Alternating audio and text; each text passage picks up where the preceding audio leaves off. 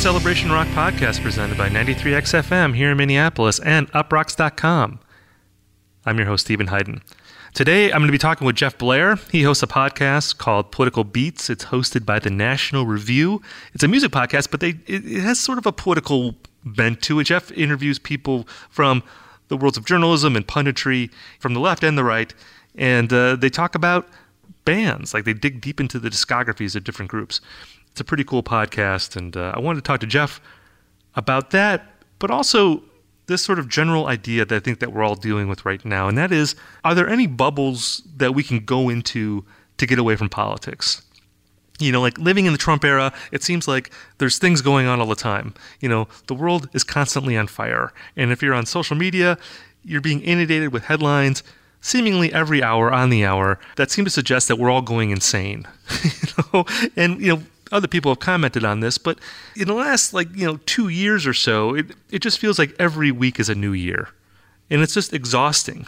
And it's nice to know that sometimes if you want to get away, you can go to a movie, or you can watch sports, or you can listen to music, which is my favorite thing to do.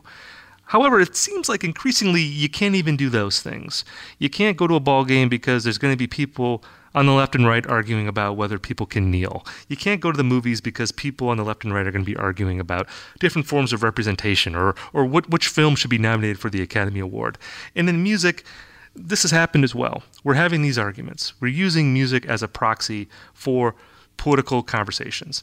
And of course, this is something that I've been fascinated by for a long time. I wrote about this in my first book called Your Favorite Band is Killing Me, which is a book about music rivalries and how we often will use artists and pit them against each other as a way to work out our own sort of feelings about certain issues in the world. That's not necessarily new exactly, but at the same time, just because of this Trump era hysteria that we're all experiencing, it just seems like things have reached a certain kind of fever pitch. And at the end of the day, no matter what your ideology is, we still live in the same world. We're still part of the same country. And there ought to be things that we can come together on. Regardless of what your ideology is, we can all go to a concert and rub shoulders together and sing the same songs together. Is this something that's still possible? So that's something I want to talk to Jeff about, because Jeff, he is, I guess, what you could call a never-Trump conservative. So he's on the more moderate side. As someone who's been a conservative for most of his life, he's often had to deal with listening to artists who don't share his ideology. He's a big fan of Radiohead, for instance. And I was curious to find out how he deals with that, because I think on the left, being someone, I would identify myself as a, I guess, more liberal-minded person. I'm used to listening to artists that generally share my worldview, or at least that's what they're expressing in their music. So I was curious to talk to someone on the other side of the aisle about whether they can separate the artist from the art in that respect, as well as whether this is something that we could still talk about. Can I talk to someone like Jeff, who doesn't share my point of view on a lot of things, but who I know is a big music nerd, and likes to talk about discographies of bands and really nerd out about that kind of stuff. So I had Jeff on, and I think we had a really great conversation, and I'm excited to share it with you all. But before we get to that, I want to tell you about our sponsor for this week, and it is our old friends at Indeed.com. Now, when it comes to hiring, you don't have time to waste. You need help getting to your short list of qualified candidates fast. That's why you need Indeed.com. Post a job in minutes, set up screener questions, then zero in on qualified candidates using an intuitive online dashboard. Now, Derek, I saw you using this earlier, looking for a new, what was this, podcast host? Yeah, we're looking for all kinds of hosts for all kinds of podcasts. There's no need to... I'm a little nervous about this, man. But I know you're going to find someone good with Indeed.com. Now, when you need to hire fast, accelerate your results with sponsored jobs. New users can try for free at Indeed.com/podcast. Again, that's Indeed.com/podcast. Terms, conditions, and quality standards apply. So this was me and Jeff Blehar. We got into it. We talked about politics and music and whether liberals and conservatives can still get together and argue about music without it turning into some fist fight about politics. And Jeff and I did have a really nice conversation. There were no punches thrown. There were no insults hurled. It was very civil and fun. So let's get into it. Here's me and Jeff Blehar on the Celebration Rock podcast. So, Jeff, it's exciting to talk to you. You know, we've corresponded online a bit over the years, but we haven't actually spoken. And I always say that the only reason I have a podcast is because it gives me an excuse to actually call people up and talk to them rather than just typing messages. So I'm glad that we have this opportunity to finally speak. I mean, it's great to be here on my end, too. We constantly invoke your opinions on our show because both me and my co-host, Scott, find out that you have some pretty amusing ones. And, maybe we're all in the same age cohort, but we do tend to align on that sort of Gen X, right, shading into millennial vibe that you have on music opinions. Yes, and I'm also grateful that you were here because I know you recently had your first child and you're still in the first sort of 3 months stage of parenthood, which I know is like the most psychedelic aspect of parenthood because you get no sleep and you're up all night and it's very strange. So I appreciate you making it through the haze to talk to me. I have single-handedly altered the bounds of time and space, my friend. I am on the astral plane. I am truly I'm an astral traveler, as Yes might say. The little bopper, the snort hog, as we sometimes find ourselves calling him, is doing fine. He's a handful, but my God, it's just a bundle of joy. I waited all my life to be a dad, and honestly, it's as great as it ever could be. Well, that's awesome, man. Well, congratulations on that. And for this podcast, I don't want to get too deep into the weeds talking about politics because this is a music podcast and I like to talk about music. But just to establish your bona fides here, would it be accurate to describe you as like a never Trump conservative? Is that too reductive? That's about right. I mean, I'm one of these people where, like, now that he's in office, you just sort of like, you put your head down and it's like you're running through a volcanic eruption and the stones are falling around you. like it's Vesuvius is exploding and you're unlucky enough to be living in Pompeii, and so you're just running towards the water and hoping that you won't get hit by like a giant chunk of stone.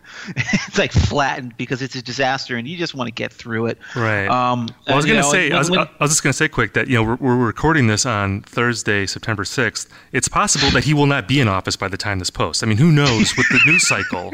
There could be many things that have happened between today and when this posts. So I just want to say, like, if for some reason we are, living in some Mad Maxian type post-apocalyptic terrain or something on the 9th when this posts, or the 10th, just to throw that out there. Yeah, we're still going to run this whether he's president or not. That's right. Yeah, the podcast goes on, mushroom clouds or not. And I just want to say quick too, I was reading a little bit about you. Is it true that you were like one of the first people to be called a cuck-servative? Oh my God! You found that article? Yes, Mother Jones. Boy. I was like, wow! I'm having like a actual like history making person on my podcast. Yeah, well, yeah, what wonderful history that is. That'll certainly end up, like being told in the annals, 100 years from now when we're documenting the Trump era. Yeah, no, I mean, it's true, but it's, it's just one of these things that happens on social media. I'm, let's be clear, again, politics is it's kind of certainly not the point of my podcast or yours, but yeah, I am a conservative guy. And I nevertheless found Trump to be obviously a rather egregious person, and I was not shy about saying as much online. And of course, that's going to attract the sorts of people who specialize in internet trolling. I mean, and I also have to say that I almost welcomed their hatred. I'm never like too terribly scared of these people because I realize that at the end of the day, they really are just ridiculous people who do it because they want attention or it fulfills some sort of bizarre, deep-seated need within them. And I I'm not bothered when they go after me. When they say mean things about my family, I do sometimes get a little bit pissed off. Right. But I just don't care when they insult me. I think it's funny. It's like, I'm going to be vindicated over the years. I'm not really worried about anything else. Right. It's interesting. You mentioned social media, of course, being this sort of cesspool of trolling and all these, people from different tribes warring against each other. And it has affected not just the way we talk about politics, but the way we talk about other aspects of culture, because politics inevitably touches all aspects of life, whether it be sports, music, film, what have you. And I know that you host a podcast called Political Beats, and you're talking to people in the political world, like writers, pundits, people like that. But you're talking about music, and I know that you've talked to people on the right, but you've also talked to people on the left. I'm just curious, like in your experience, have you found that music is still a meeting place that's safe, to talk to people? Because I know, like you and I, in our interactions online, I've never had a political conversation with you, but we have gone back and forth good-naturedly arguing about music, because you have strong opinions and I have strong opinions, and we'll kind of go at each other in that way. And at the end of the day, when you argue about music, it's sort of like, well, it's not that big of a deal. Like, even if we disagree, we can kind of shake hands and move on. And you don't always have that in political conversations. And I'm wondering, like, do you find that you can preserve music still as this bubble, or has that gotten harder to do? Well, I thought we could up until this morning when I saw you saying really bad things about Arcade Fire's Everything Now on Twitter. and now it's in doubt, because I got to say, Steve, where were you for the past year? That is like the latest in a long of jokes about Everything Now. I mean, that particular... I know. You keep pulling at that scab. And well, that was like a meta joke about me making, because like the idea was to, I think the tweet was like, what would be a characteristic thing that you could say in an anonymous column that people would know it was you? And I said, because it's obviously something you've been hammering on. Exactly. So it was it was more like a meta joke about me than about Arcade Fire. But yeah, I've taken many shots at that album. I think it's pretty good. I think it's certainly better than The Suburbs. But listen, I'm going to get back to your actual question, because it's an important one. And the answer is, obviously you know what my answer is. I'll give you two guesses, and the first one doesn't count. It's yes. Yes, I believe that music is still a place where people can meet. And if I didn't believe that, obviously I wouldn't have started, a show and, really gone, as all in as I can in my free time on it, along those lines. And I found it to be true. I found that, there is a point at which, when you're a certain kind of music obsessive, when it really means something to you, speaks to you in your life, at that point, politics falls by the wayside, and it just becomes game, respect, game. Like somebody who knows every obscure crack of the Beach Boys recording sessions from 1965 is gonna be able to have a really productive and fun conversation with someone else who knows that kind of stuff, regardless of whether the fact that one of them voted for Trump and the other one is a democratic socialist. Believe it or not, you can set aside those kinds of things, because if you love music enough, it's what you want to talk about. And if you're like me, you really want to connect with people on that level, because I'm interested in all sorts of things. Obviously, I'm an attorney in real life. I love politics. I love elections and things like that. But man, there's nothing I enjoy more. And I have to be kind of careful about this in public when I'm talking to people in real life, because I can go really, I can really nerd out. Right. But online is a great place to nerd out about music, not only because writing is more conducive to it in the one sense, but also because people really start to find out that, even though I disagree with you about politics, here's a reminder that there are more important things in life than politics. And I guess one of the things that I will always reject, and there are people who will assert that, well, no, politics is everything. Politics is the most important thing. I can never get along with somebody who didn't see the same way I do on these most important things. I could never even be, friends with that person or be in the same room with them. I'm not sure those people actually exist. I know there are people who will assert it, but I don't know if they really actually practice that in their real life, because I think it's impossible to behave that way. But I certainly don't believe it. And I've certainly found that, like, I can bond with people on the far left or the far right or anywhere in the middle, just as long as, hey, you agree with me that In Rainbows is Radiohead's best album, or you want to argue with me that it's Kid A or OK Computer. I'm up for that. And it's the reason I created my show was specifically because the editor of NRO, Charlie Cooke, came to me. I think this is sometime after Trump had taken office, the first bout of all this insanity, and we were all tired of talking about politics. And and of course I'd said this to him as well. He's a big music fan. He's a musician himself. And he's just, I'm just sick of this. Why don't we just start a show that has nothing to do at all with politics? Let's make it about music, and let's make the joke be that we get all of these political people on, and that nothing whatsoever to do with, like the stupid events of the day or anything like that. And when I announced it, like, the outreach was amazing. There were just tons of people who wanted to join and do it with us. And we have a backlog of guests who want to come on, because there's an appetite out there in this time, particularly for a respite from this circus that you see going on, outside our doors, on TV, on Twitter, and things like that. So, that's why I think that, there is a space. Do you think, though, that with your show, that the people who are listening to it, do you get the sense that they're generally on the right and that they're drawn to your podcast because music coverage generally seems to be on the progressive side, or have sort of like a leftist like slant to it? I mean, because I think it's not that extreme of a position to observe that, like, music writing generally is written by people on the left, and it has sort of that reflection of it, and that sort of informs how a lot of the stuff gets written about. Do you find that that's the case, that you have maybe more of like a right audience? And if so, do you feel like, because you're talking about how this is something that we can all meet in the middle on, but do you find that, like, the ideology that people have makes them maybe listen in different ways? Do you think that has any effect in that regard? I think on a practical level, it's probably true that there are more listeners who are on the right than on the left, simply because of where we're hosted. If you're going to find it, if you follow me, for example, I have a shockingly even breakdown of Twitter followers who are on the right and the left. That's I'm honored. It's a strange historical circumstance. But, at National Review, obviously, you're going to go there, you're going to see a podcast. Why are you at National Review in the first place? Well, it's probably because you lean towards the right. So, I think that's possible. But we have tons and tons, because these people reach out to me and talk to me, of listeners who are on the left. In fact, I even see people tweet at me all the time. They're like, boy, this podcast really infuriates me. I'm not supposed to like anything by National Review, but this show is really good. These people just talking about Jeff Tweedy for 2.5 hours. This is what I want out of my music podcast.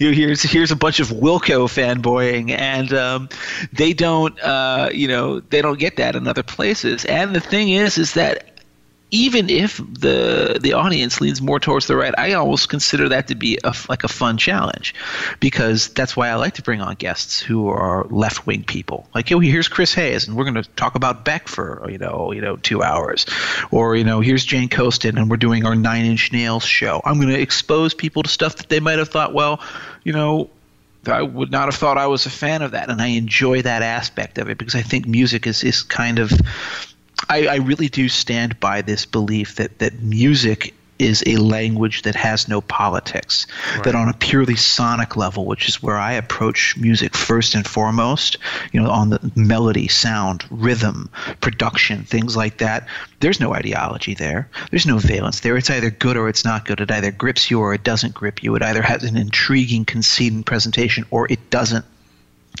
It has nothing to do with, the appropriateness of its politics.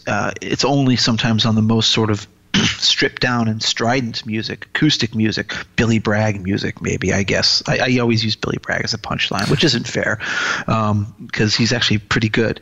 But it's only on that where, if you really don't buy into the politics, that maybe you're not going to enjoy it that much. But I don't have any problem really getting into something like 9 Inch Nails, for example, even though, I don't know how political that music is, but it's certainly not what you would associate with like conservative Republicans, clearly not. Well, and there was an era too, and I don't know if this officially ended when Trump was elected, but there was an era where like conservatism was associated with like sort of morality, this idea that like, pulp culture is out of control, there's too much sex, too much violence, and that we have to squash that. And that was something that was associated with the right. And I assume that maybe there's still some of that out there, but like when you have sort of evangelical Christians voting for Trump, you kind of feel like, oh, maybe we're over that at this point. I don't know. But I'm wondering, because you mentioned that we're both Gen Xers, so we both came up in the 90s, and, the grunge era and alt-rock and all that stuff. And you're right in that music doesn't have an inherent ideology that, if you listen to a record, you can enjoy the riffs or the beats apolitically. But there is a certain thrust to culture that happens, a certain maybe us versus them mentality that a lot of music takes. And certainly the music that we grew up on, the rock music of that era, there was sort of an anti-authoritarian stance that a lot of it took. I know that you're a big fan of Radiohead, and they've sort of adopted that into their iconography and a lot of the themes on their records. Not always being explicitly political, but sort of striking out against ideas that maybe generally would be described as conservative.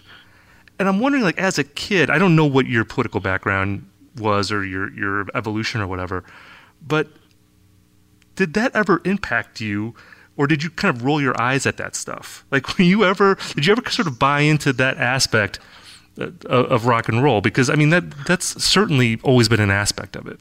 Absolutely, I have. And in fact, I would argue, this is where you can really kind of run the risk of descending into the weeds, but I would argue that there is nothing particularly antithetical to somebody who is a conservative, in regards to an anti-authoritarian outlook. I think I mentioned this to you when we talked about, doing the show, and I was like, for a long time, even when I was a kid, every now and then somebody would ask me, usually online, they were like, well, you're such a conservative, you're a Republican guy, how can you be such a big fan of The Clash or Radiohead? Don't you know that they don't share your politics? And I'm like, yeah, dipwad, I get it, but that's not the point. First of all, music at its best is something where the politics are more generalizable than that. If it's like, you've got to support the Black Bloc anarchists protesting the World Trade Organization in Seattle, which I'm sure Rage Against the Machine did a song about. I don't know Rage's discography, but it seems like the kind of thing that they would have done a song about. Like, okay, yeah, that's a little specific. And even there, I would probably say, like, is the song good? Is the melody good? And I can sort of just mentally set aside the lyrics. But you're right. It's something that gets a little more difficult to, like, wholeheartedly embrace. But on the other hand, does anybody have trouble embracing Street Fighting Man by the Rolling Stones, where Mick Jagger says, I'll shout and scream, I'll kill the king, I'll rail at all his servants. I think the time is right for a palace revolution. I mean, if you read that lyric, unironically, he's calling for a bloody revolution to overthrow the English monarchy, but nobody does. We just think of it as a Stones song, because it's one of their great Stones songs. Similarly, I don't think we take Brown Sugar seriously, because if we did, we would realize that we're all bobbing our heads to a song that unapologetically celebrates the joys of slave rape. So, yeah, that's a problem. But we do not process music in that way. We always process it from one step removed. When I listen to Radiohead singing something like Electioneering, or, All Hail to the Thief, All Hail to the Thief on 2 and 2 Makes 5, I'm not saying, oh man, he's hitting against, George W. Bush there. I'm saying this song has messages that can work on multiple levels, which is what well-written songs do have, which is why I think music that's more on the nose is less effective. Right. I think of a song like Clamp Down by The Clash. Now, if you know specifically what that song is about, it's about the rise of sort of like, nascent brown shirt fascism in, among the English working class in like, Manchester and working class areas of Britain in the late 1970s, right? But if you listen to that song coming to it the way I did as a kid in like 1996 or whenever it is I found London Calling, that song I could take it so many different ways. I didn't know what it was they were railing against. All I knew is that when I hear that guitar come cutting in and strummer go 1, 2, 3, 4, is that whatever they're against, I'm against it too. Because damn, that's a good song. And that's what makes this music so great, is that music can transport you, and you're allowed to read in sometimes your own meaning. I'm careful about not trying to do violence to what it is the artist actually is trying to say to me, because I feel that that's unfair. I feel like it's important to take a musician at their word. And if this is the message they wanted to give it, I owe it to them to understand that's what they're trying to say. But even then, the best written music, the stuff that lasts, is stuff that admits of all sorts of personal and more general interpretations, as well as like some specific political program. And so I've never had a problem reconciling that. I can listen to Bob Dylan singing about the lonesome death of Hattie Carroll in 1963. I mean, of course, first of all, who has a problem with that? I mean, that was a horrible atrocity. But second of all, I listen to that song and I think of that, I can still identify with that song today. I think about like, a cop shooting, a black guy who has a gun permit and, is shot anyways because the cop is, obviously frightened, and then he gets off without being charged. And it's the same message to me. It's, somebody in a place of power gets off easy because of their privileged position in society. And I think, hey, that's the same story as the lonesome death of Hattie Carroll from 50 years before. Right. You can generalize these things all over time, and that's what great music allows you to do. Like when you were talking, I was thinking about Chris Christie and Bruce Springsteen, and how Chris Christie is a huge Bruce Springsteen fan. And I actually wrote about this in my first book. That's a plug, Derek. Plugging myself. Well done. Thank you. Your favorite band is killing me, but I went on a tangent about that because I've always been fascinated by that dynamic where Chris Christie's gone to like something like 140 Bruce Springsteen shows, diehard fan. He's from New Jersey, and yet Bruce Springsteen won't give him the time of day. Like when Chris Christie was governor, Bruce Springsteen went out of his way not to shake his hand, not to meet with him ever. And you'd think that if you're the governor of New Jersey, you would at least get a meet and greet with the boss. But Springsteen wouldn't align himself with Christie because he was a Republican. And Springsteen is a well-known sort of Democrat. He's like a populist icon. And Bruce Springsteen actually went on Jimmy Fallon and he sang a song making fun of Chris Christie and taking all these shots at him. And I don't sympathize with Chris Christie on any level except in a small way with him as a music fan, because if I knew that Bruce Springsteen didn't like me, I think that would kill me. Like, I would be devastated if this person I idolized didn't like me. But kind of getting back to what you were saying, the idea of sort of taking something as a listener, taking your own sort of message from something, because a lot of people would say to Chris Christie, like, how can you support, or how can you love Bruce Springsteen when he's written all these songs sort of taking shots at Ronald Reagan and Republicanism and the things that were going on in the 80s. And Chris Christie would talk about how, well, when he listens to Bruce Springsteen, he hears a guy who pulled himself up by the bootstraps, and he was a self-made man, and he, epitomizes everything that's great about America. Like he took what meant something to him from Bruce Springsteen's songs, and he made the whole thing about that, which is, I think, what all listeners do, not just with ideology, but like when you listen to a love song, you might just take one or two lyrics out of the song that seem to apply to your own situation, and then the whole song becomes about that. I think we do that all the time, but it's an interesting thing when you also know, outside of the art, that the artist is sort of actively working against something that you would, be sort of pushing politically in your life. I mean, it would kill me too if for some reason I became famous and then Tom York were to come out and denounce me. Like that. Right. Right. Like I've read, it's exactly. Like he's read your blog about Radiohead and he's like, yeah, but this guy is a conservative, so I hate this guy. Like if he said that about you, that would be very hurtful for you, obviously. I'm sure it would, but you know what? At the end of the day, the music would still stand. And I also, if I were feeling really brutal, I could turn it around on Bruce Springsteen and say, well, how does it feel that all those guys that you were writing songs for and writing about turned around and voted for Donald Trump in 2016? All those guys in Youngstown, Ohio, they voted for Trump after years of being ancestral Democrats.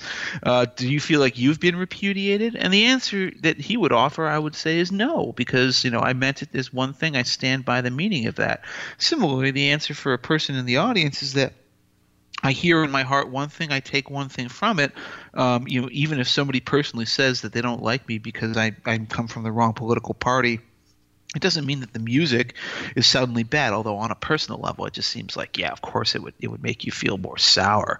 I get by this by not particularly caring too much about Springsteen after Born to Run era, one way or another. I will point out, though, that even someone like him, it's so easy to take his lyrics and not think that they belong to one. He doesn't say Born in the USA is not called Vote for Walter Mondale. It's called Born in the USA. Right. Okay? Right. It's a song about a Vietnam veteran who got a really raw deal, came back home to a job that didn't exist and doesn't know what he's going to do with his life. That is an American story. That's a human interest story. That's a story that anybody, with a sense of empathy can listen to and identify with. That's not a story that has a political program necessarily attached to it, unless you then go that next extra mile and say, and therefore we must pass, legislation A, B, C, and D, and then of course people can argue about that. But to me, I listen to Born in the USA and I hear a song about, Vietnam veterans and how they were treated and the country that they came back home to. I don't hear, a five-step program of political reforms. I don't hear dancing. When I listen to Dancing in the Dark, that's about a guy who's sitting at home dancing in the dark.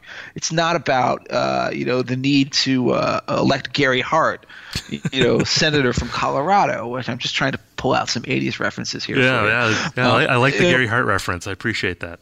Yeah, I mean, how long has it been since anyone's mentioned Gary Hart on any podcast? I think there's going to be a movie coming out about him. There's a Gary Hart movie. Really? Yeah, I think so. And there's someone well-known playing Gary Hart. I don't know who that is. If you're on Twitter, tell me later, any Gary Hart fans out there. But I believe there's a Gary Hart biopic coming out. And so some people will tell you that that's a cheat. You're really not, wrestling and reckoning with the fact that, this is a very politically left-wing guy. And I just say I don't care.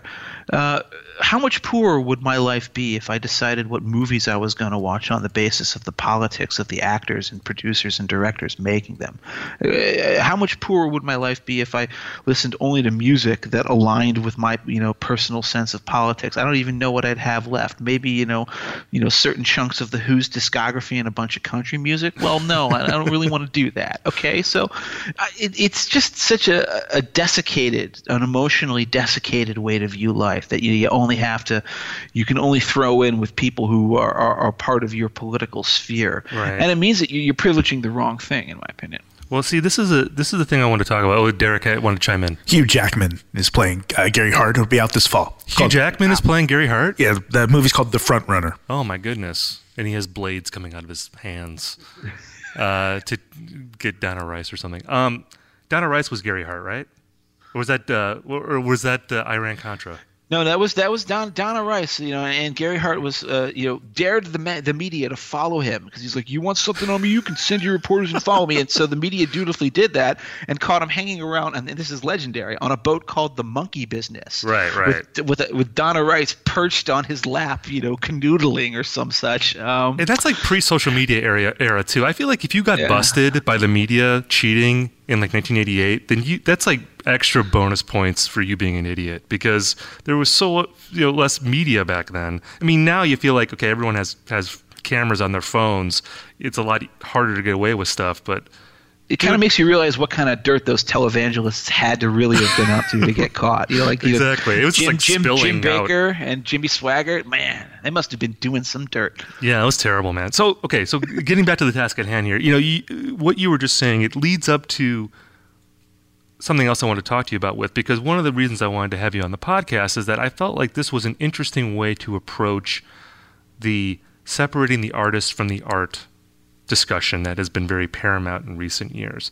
Because obviously we've been talking about that with artists who have committed terrible things in their personal lives, and even that has evolved dramatically in just the last couple of years. I mean, in terms of music, I remember in 2013, R. Kelly was booked to headline the Pitchfork Music Festival. Yeah. And if you went back, if that stuff is still up, if you read the previews of that, written by music critics, the majority of those music critics looked at that favorably or they were indifferent about it. And ironically, at the time, it was looked at as progressive on the part of Pitchfork to book R. Kelly because Pitchfork was traditionally an indie music site, and R. Kelly was one of the first sort of non-indie music headliners that they had. And certainly if you look strictly at his musical resume, he is a titan of R&B music in the last 25 years. Now, 5 years later, of course, people recoil in horror at the idea now he's being deplatformed from streaming services. And right, exactly. Yeah. And then the idea that Pitchfork would give him a platform, I think Pitchfork even apologized for booking him. And music critics, of course, if that happened today, they would line up and condemn Pitchfork, rightfully so, for that. But it just shows that just 5 years ago, music critics who generally have a very pack mentality, with opinions. I mean, the pack mentality of R. Kelly was favorable at that time, and it's changed, I think, for the better since then. So, we all agree that if you're a criminal or you commit these heinous acts, that you shouldn't, that should somehow maybe disincentivize us from listening to your music. What I've seen, though, certainly this year, is this is sort of starting to bleed into people's opinions in ideologies. Kanye West being an obvious example. This person who, right. I personally don't think that he has an ideology. I think he's a he's a provocative person. He's a showman in some way. I think he knows he's a troll. Yeah, exactly. There's certain things that he knows that he can do that will get attention. And wearing a MAGA hat, of course, was a way to do that. So you have Kanye West, you have Billy Corgan, you have Morrissey. Again, I think all of these guys are sort of gadflies in a way. I don't know if they're true conservatives or if they've just sort of flirted with, the Alex Joneses and sort of like far-right politics. But they've all had their sort of moments of controversy with bad pull quotes. And I've seen people talk about those artists not just condemning their statements, but reevaluating their art in the context of those statements. And, like when Kanye West was sort of having his meltdown, leading up to his last record, Yay, there were lots of think pieces written by people essentially saying that, we don't know if we really should have talked about this guy being a genius, that maybe his music wasn't as great as we thought it was because this guy seems to be deluded in some way. And it kind of brings me back to what you were saying before. I feel like on the right, if you are a conservative music fan, that you have to deal with musicians who do not have your ideology on a regular basis. And like you said, if you only listen to right-wing musicians, it's like Charlie Daniels, Ted Nugent, and a couple other people. Let's just say I'd be doing a lot of book reading. That was right. But on the left, this isn't something that liberal listeners have had to deal with a whole lot. There aren't a whole lot of high-profile conservative artists, or if they're conservative, they're not public about it. Maybe they keep it to their personal life, but they're not integrating it into their music. And I'm wondering what your thoughts are on that. I mean, it's interesting to me because I just think about my own biases. Like if I was listening to, say, The Clash, like you bring up The Clash as an example, like if The Clash had done like an explicitly, say, pro-life song, that would be kind of weird to me. Or if they did, what about the Sex Pistols doing an explicit? Oh, exactly. You talk about bodies. Bodies, yeah. Exactly. Or if I'm just trying to think something like if I was a kid and like REM was as conservative as they were liberal at that time. Like if you just flipped their political ideology, and they had the same music, but they were campaigning for George Bush in 1992 and not Bill Clinton. How would I have felt about them? And I think I would have had a hard time with that. And in a way, because what you're saying I agree with about how music should be a meeting place and how music itself is not inherently political, but these sort of mental gymnastics that you seem very well practiced in, on the left, I don't think we're as well practiced with that. Okay, do you remember that classic scene from The Princess Bride where Wesley is facing off against Vizzini, in a battle of the wits, and which cup is poison? Which cup is poison? And Vizzini decides like, oh no, it's this one, it's this one. He drinks it, immediately falls down dead after Wesley has drank his too, and then the princess asks him which cup was poisoned, and Wesley says they were both poisoned. I've spent years developing a resistance to iocane powder. That is literally the position I think the conservatives are in when it comes to these things musically. I've spent years developing a resistance, a fact that, or an inurement, a fact that I just don't care. I accept it as the lay of the land. It's the topography. It's what I expect, and I'm not just I'm not surprised, and it doesn't matter to me that when musician X or actor Y or media figure Z goes mouths off and says something progressive. I don't care. I mean, it doesn't even anger me. It's not even like I'm like, well, that he's so terrible, but I guess I can get over it. I literally don't care. I'm pretty live and let live, just as like almost all of my friends are kind of, progressive liberal people, because those are the people who I live by and who I live with. I live in Chicago. Similarly, I just don't care. I'm used to it. I grew up in a very liberal place, as a child. I live in a very liberal city now as an adult. These things don't bother me in any way, but they do to people who feel like who have, I think, had sort of complete control over the levers of culture and has sort of taken it as absolutely accepted. They've had no exposure, or at least very, very infrequent exposure to people who are expressing different ideas than them. And when it comes from political or a musical person or somebody that they idealize, then it really hurts. Then it really feels like it's a personal rejection. And of course it's easy for me to say, well, how immature of you. And of course actually I do think that. I'm like, get over yourselves, people. But it's always something I try to remind myself of, which is that it's easier for me because I grew up in the opposite perspective that most other people did. I've always been kind of a conservative person, even when I was younger, probably because I grew up in a very liberal background, and so I had a contrarian view on things. But it's purely a function not of like, oh, well, these liberals are just spoiled brats. These people are, little babies. They should get over themselves. If it was reversed and say culture was wildly, overwhelmingly conservative, media culture, musical culture, and somebody started, mouthing liberal, slogans and stuff like that, you'd have the same thing happen with conservatives. They'd start freaking out. And that's what happened to the Dixie Chicks, for example, if you recall. And I'll say, too, that I did see John Rich of Big and Rich, his sound guy, cut the Nike things off his socks this week because of Colin Kaepernick being in a Nike ad. So, I mean, there are extreme reactions on both sides of the aisle. I mean, I'm a huge fan of... This is all getting worse now. I mean, everything is accelerating. We're just heading into this bizarre, ultra-polarized era that, it feels like it's with Tom Petty straight into darkness. It's just like I don't know where it goes from here. So there's always that to keep in mind, that the timeline matters too. Things were so much different for us in the 90s than they are now, and even in the 2000s than they are now in the the 2010s, which is a very crazy era politically. I mean, and I agree with a lot of what you're saying about sort of, again, I love the idea of music being one of these places that people of all kinds can just get together and we can all recognize that, like, What's Going On by Marvin Gaye is an amazing song. Even if you're like, well, he had a progressive agenda with this song or whatever, like, it doesn't matter. That's a great song. Or like Sweet Home Alabama, I think is an amazing song. And it's written by, a Jimmy Carter Democrat, but certainly later reappropriated by Southerners and turned into this conservative anthem. Even after that, I still love Sweet Home Alabama. Or Bubba O'Reilly, which is, the ultimate piss take skepticism on the entire Woodstock generation. It's just Teenage Wasteland. Hey, that's a great song. Guess what? Won't Get Fooled Again?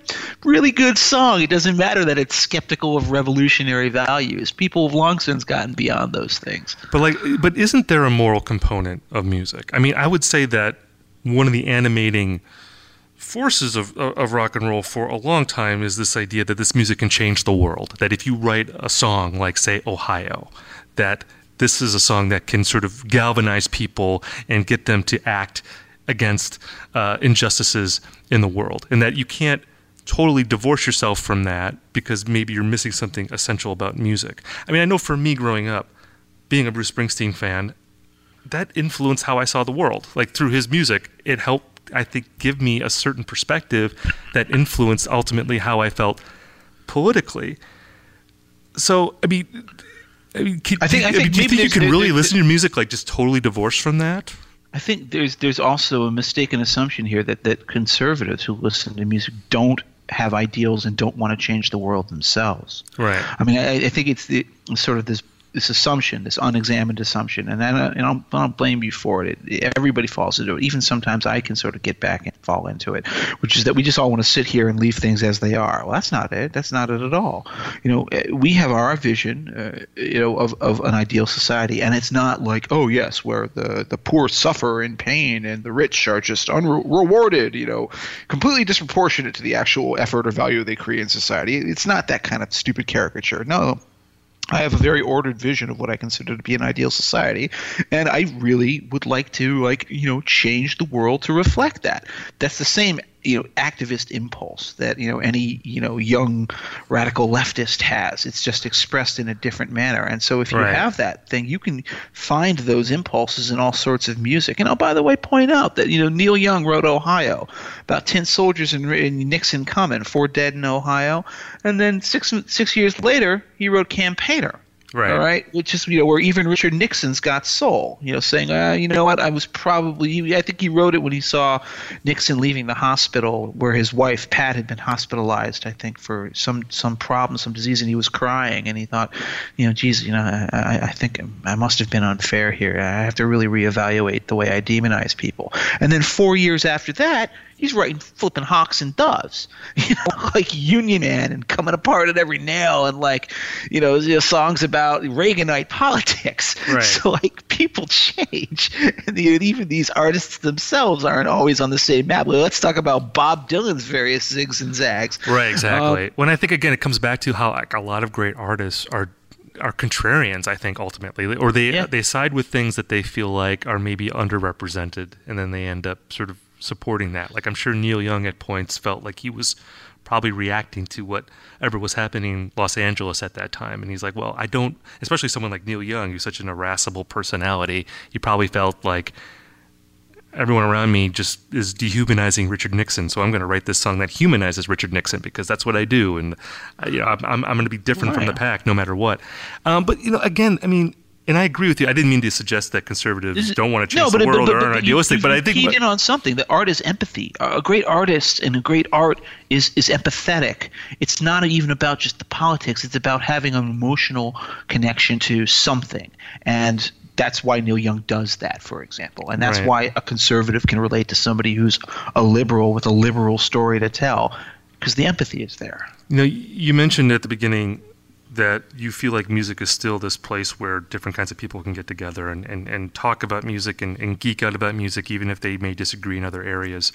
And I'm wondering if that is starting to go away a little bit, because I feel as though conversations about music, at least in the media, have deviated from aesthetics into more of a, I guess, political conversation and talking about artists who may not even themselves be inherently political, but putting them in this political context. Like, to me, I think about Taylor Swift. I was going to say be Taylor an example Swift, of this, because Taylor Swift is an artist who, if you look at her songwriting, I don't think that there's really any real political message at all, unless you want to say that feminism is like pervasive in her songs. Like, maybe that would be the closest that she would veer into that. But I don't feel like she is really that kind of artist. I think she is an entertainer. I think she's like a great entertainer, and she's writing great pop songs to be played on the radio and to be played in stadiums. I think that is what she does.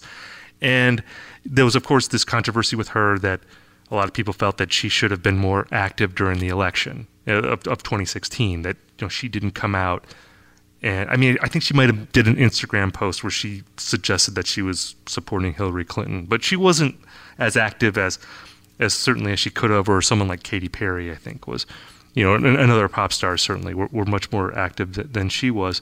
And there seemed to be this sort of expectation out there that she take a political stance, even though, again, she had never really demonstrated that in her art before. And my feeling is always that if you feel compelled to speak out in your art, then you should feel free to do so, especially if you can turn it into great art. Like Ohio, again, I think is a strong political statement, but it's also just a great song. Like, even if you ignored the lyrics, like, the music is really great. And I think that's always the best kind protest song. You mentioned The Lonesome Death of Hattie Carroll being another. That's just a great song. It's fantastic song. It's a political song, but as a song itself, it doesn't just rest on the message in the way that, say, like Living with War, that Neil Young record from 2006, which is just pure message, and the music was sort of purposefully generic. Like Neil Young talked about how he didn't want to have sophisticated songs on there because he thought the message was so important, but it really kind of makes that record sound like a blog post from 2006. Can I mention another one that always jumps out to me? Because I'm a pretty pro-Second Amendment, pro-gun kind of a guy. But I'll tell you, a Pearl Jam song that I absolutely love is Glorified G off of Versus. Right. Glorified version of a pellet gun. It's basically a song that's making fun of their drummer for buying a gun. Anti-gun song. And I love that song to death. Not only because of the music, because I think the lyrics are just funny. I was like, if you're going to package an anti-gun message into a song, this is the way to do it because he sells it. Rare for Pearl Jam, by the way. Not a band you associate with humor, right? But man, Eddie Vedder just sells the crap out of that with just not only fantastic music but fantastic funny lyric too about like, yo, look at me, I'm so macho, I'm so masculine now that I have my gun. That's really successful political music, and I don't have to agree with the message to think that at all. But I mean, I was on this rambling point about Taylor Swift. I mean, my essential point was to say that, and you hit on this. No, that was good. I like bringing up Glorified G in any context. But no, I mean, because you were saying before, and I agree with this, that not everything has to be political. I think some things are bigger than politics. I believe in sort of the power of art and the power of music. Being this sort of gift that we all have, and that this is something that we should be able to enjoy. I think that politics has a place in music, especially again when artists feel compelled to do it. But I feel like we're reaching a point where it's almost being shoehorned in sometimes. I've read concert reviews that were criticizing Taylor Swift for not calling out white supremacists who supposedly like her music, to which I would say every artist has white supremacists in their fan base, because if you're famous enough to play a stadium, a good section of those people are not going to be good people, just by the law of averages. So to expect any artist to condemn the jerks in the audience, like at every show, I just think is unfair. And I think there's a really pernicious element to modern media culture that politicizes everything about art, entertainment, sports. Everything has to be politicized, and I think a large amount of this is driven by the internet, the advent of social media. My longstanding thesis is that social media is a whole, and it's ruining us as people. This is very hypocritical and ironic of me because I've benefited immensely from my Twitter account, for example. But it's just, people now search for clicks, they search for controversy, they search for heat. So what do all these striving people working in low-level media jobs who have to write articles where they get paid metered, on how many clicks they get? Well, the easy answer is to, what's hot? Politics, especially in the age of Trump, is always hot. So they write an article with a political angle, or they say like, oh, this is insufficiently woke, or oh, this falls afoul of, these four different, particular issues that will get people to click, that will get angry commentary, that'll get even just people retweeting it and rolling their eyes. It's a vicious cycle because that's what will drive traffic, and therefore that's all that gets written about, even if the people who are writing about it and even the people who are reading a bit don't really care that much about it. And so it then seems to be the only thing that people talk about. But it's just so pernicious, this idea of the politicized life, that everything's got to have a political valence. Taylor Swift is writing a song called Shake It Off so you can get up and dance and enjoy yourself. There's no need to have like a political message behind it. When I listen to everyone from Bon Iver to your latest R&B sensation on the charts. I don't need to know whether the person presenting it to me is politically correct and appropriate or not. I don't really care about their views on LGBT issues. And this, by the way, reminds me of another story. You remember that band Power Bottom? You remember them, Stephen? Oh, yeah. Yes, yeah, well, exactly. I mean, this is a band that fell down a memory hole, essentially. Yes. And I remember I actually wrote about their second record. It was called Pageant. It came out in May of 17, and I remember I wrote a positive review of the record. It came out on a Wednesday, and by Friday that record did not exist anymore. And that band did not exist. Like, they were wiped off the face of the planet, which was an incredible thing. And it was because of accusations of sexual assault against one of the band members, which is a terrible thing. I think that's an interesting story because this all, because again, like this band, they got a lot of great attention because because they were so on board with LGBT empowerment. Right. And I was like, great. Actually, I liked their music. I thought it was good music. That was what I was into it for. But yeah, and then. Yeah, I'm sorry to interrupt. Can you tell the story? Because I think a lot of people, because again, they've been memory holes. Well, yeah, and it's one of those stories where I think every step of the way you could justify the actions that were taken, because these accusations came out, and the record label said, well, we don't want to put the record out. And their manager said, well, we don't really want to work with this band. And venue said, well, we don't really want to book this band at our venue. And, you can justify each one of those decisions. Like a label shouldn't be forced to put out a record that they don't want to put out, and you shouldn't be forced to stay with, booking a band if you feel like they've done terrible things. But it resulted in this very weird thing, sort of a Orwellian thing, where they just don't exist anymore. The record is gone. And I periodically Google them to see if there's any new news. There's literally no one you can't even find their name with an article about them since the middle of 2017. It's spooky, actually. And it's very weird. By the time it's 2020, people are not going to know that this band existed. And maybe that's a good thing. However, there will be other bands that have scandals like this in their background. And I think there is an interest in preserving the history to some degree, that people know that this happened and that these are the consequences. If only to say, hey, don't screw around if you're in a band. Do not assault women. Do not do these terrible things because this can happen to your career. It's almost like the lesson of what that band was has been wiped away as well. The music wasn't about that. The music wasn't about the joys of sexually assaulting women. I mean, to an extent that the music was about anything other than really catchy power pop, which is why I liked them. Right. It was about as I said, it's a gay, transsexual, transgender empowerment agenda, which is fine. Certainly very appropriate in the modern era. Just because one of the members of the band happened to be, as it turns out, I mean, I guess I don't want to assume that the accusations are true, but he was alleged to have been a bad guy. It doesn't render the music bad. Hey, do we want to really kind of break down all the bad things that Led Zeppelin's band members were up to during the 70s, or the Stones, or David Bowie? Because we could really dive down that rabbit hole, and then all of a sudden we're not allowed to listen to Heroes or Physical Graffiti anymore. I don't think people will really have an appetite for that. Yeah, I mean, and again, it's kind of again the art from the artist question, which again, 5 years ago, I remember I wrote about R. Kelly playing Pitchfork, and I wrote the premise of my column was basically that our stances on these sorts of issues, when we know about sins in an artist's personal life, it tends to be situational, that it's hard to be consistent across the board, to have one stance on well, if you do this, then I don't like you.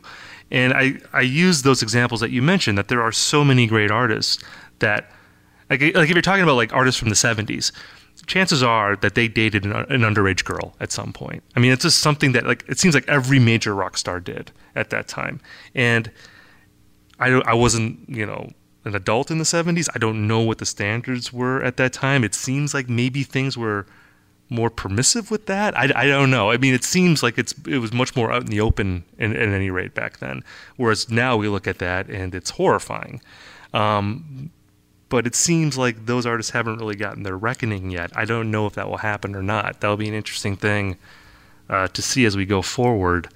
I always feel like the best way with those sorts of things is to not whitewash the stories, to make that part of the historical record with these artists when we talk about their personal histories.